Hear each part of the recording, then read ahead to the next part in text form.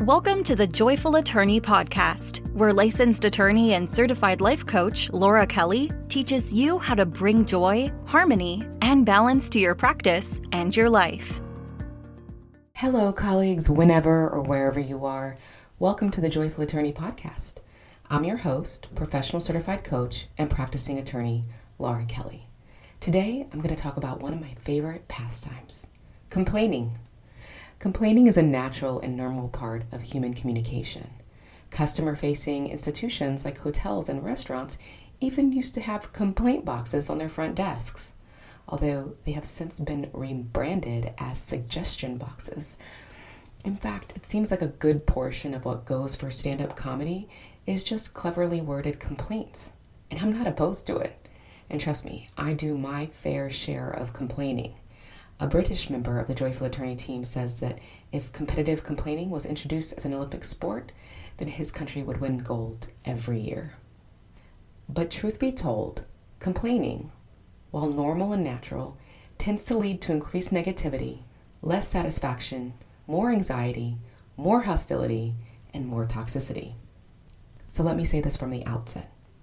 I have been known to complain. And if you've seen me recently, you know I have the haircut that says, I want to speak to the manager. I have also been known to ask for the manager. The terrible customer service one typically receives in Miami has all but relieved me of this because speaking to the manager is now futile. But yeah, I have to work hard to complain less, and with good reason. No one likes to be around a chronic complainer. And honestly, who really wants to be a Karen? It's not a good look, except for my haircut. Let's just acknowledge that complaining can feel good. Something terrible happens and you want to share it. You want to be validated and vindicated. Yes, that person is awful. Or yes, that situation is the worst. We want to vent. We want to express ourselves. But mostly we want to be right. And usually when we complain, the people around us don't really offer any constructive feedback regarding our complaint. Not that we wanted it anyway. Have you ever been brave enough to tell a friend that they are wrong in their complaint about something? And well, how did that go? So we complain, we get validated, we get to be right, dopamine is released, so we find more things to complain about. And the cycle repeats. This is how we find ourselves chronically complaining. And so what? Life is hard. Why not complain about it? Well, complaining is not a net neutral activity. This means it tends to take more from us than it gives, especially when we are chronic complainers. What is it like to live a life where nothing seems to go right and there is always something to complain about? Not great, right? It breeds more and more negativity, and it doesn't actually accomplish anything real. External validation, and I hate to say it, is an illusion, and a fleeting one at that. And complaining is not the same thing as taking wise action. Complaining by its nature is expressing frustration or annoyance at something that you can't really do anything about. Wise action means conveying information in a way that could lead to a resolution. I'm not saying that if the chicken you ordered at a restaurant is still clucking at you from the plate, you shouldn't say something. But it's about choosing those moments wisely. And knowing the difference is empowering. So just this weekend, I find myself complaining about a major pet peeve of mine. My name being misspelled. My last name is Kelly, Kelley, with 2 E's. And I'm fairly used to people misspelling my name with 1 E. Also, apparently some people cannot register that Kelly was a last name before it was a first name and call me Kelly rather than Laura a lot, especially in Miami. It's pretty annoying because it really chips away at my need for significance. And I get that. It really doesn't feel great to believe that you have made so little of an impression that people call you by the wrong name or chronically misspell your name. Again, this is my pet peeve. Back to my story. This weekend was my Girl Scouts bridging ceremony.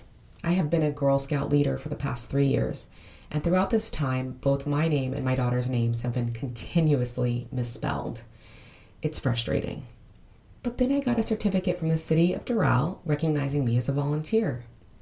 What is a certificate but external validation? I looked at it and there was the name Lauren Kelly, and Kelly spelled with one E. Wow. One of the leaders for my troop had given that name to the city in writing. And maybe you're thinking, Lauren, that's pretty close.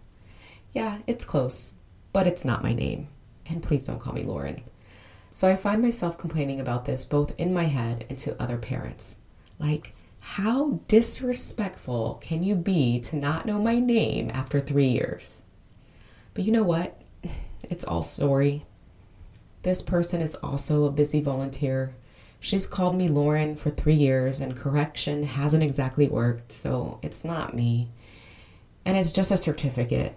And frankly, the hugs from my brownies are all the external validation that I really crave. So I tossed the certificate in the recycling bin, of course. I don't want my daughter to lose that particular patch because of my actions. And yes, I have considered bringing it up to some of the leaders that it hurt my feelings. But ultimately, do I believe that action would serve the purpose of conveying information in a wise way? Not really. I can see how tightly wound up about it I am for a whole host of other issues bound up with local Girl Scout politics. And I recognize that my finger wagging about the spelling of my name would only be in service to propping up my own sense of ego and significance. And as I mentioned before, it's good practice to let the ego be diminished. So I'm practicing letting be.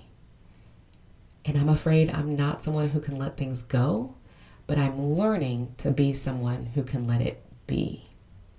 And what can you take away from this? Well, I invite you to check yourself. Where do you find yourself complaining? How does it serve you? What does the complaining part of you most need? Perhaps significance? Perhaps certainty? What if you could let these perceived transgressions be? And the thing with complaining is it's like the movie The Ring, which still haunts me, by the way. When we complain, we pass the negativity on to someone else. So we all get to suffer. When we can make the shift from complaint to wise action or letting be, we stop the cycle.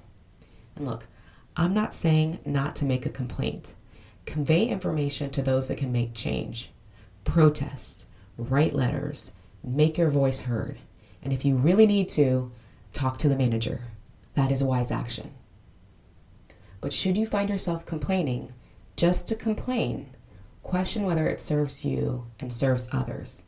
I can guarantee you that if you reduce the amount of complaining and increase the amount of gratitude you practice, you will absolutely find more joy in your life.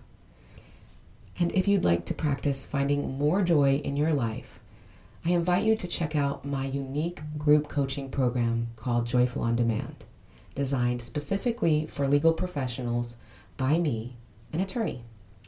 You can benefit from learning better time management techniques, setting boundaries, mindfulness, and so much more. The first month is absolutely free and you can cancel at any time, so there is nothing to lose and everything to gain. Learn more at www.thejoyfulattorney.com/joyfulondemand. Until next time, friends, stay joyful. Learn more about how you can work with Laura Kelly by going to thejoyfulattorney.com. Thank you for listening.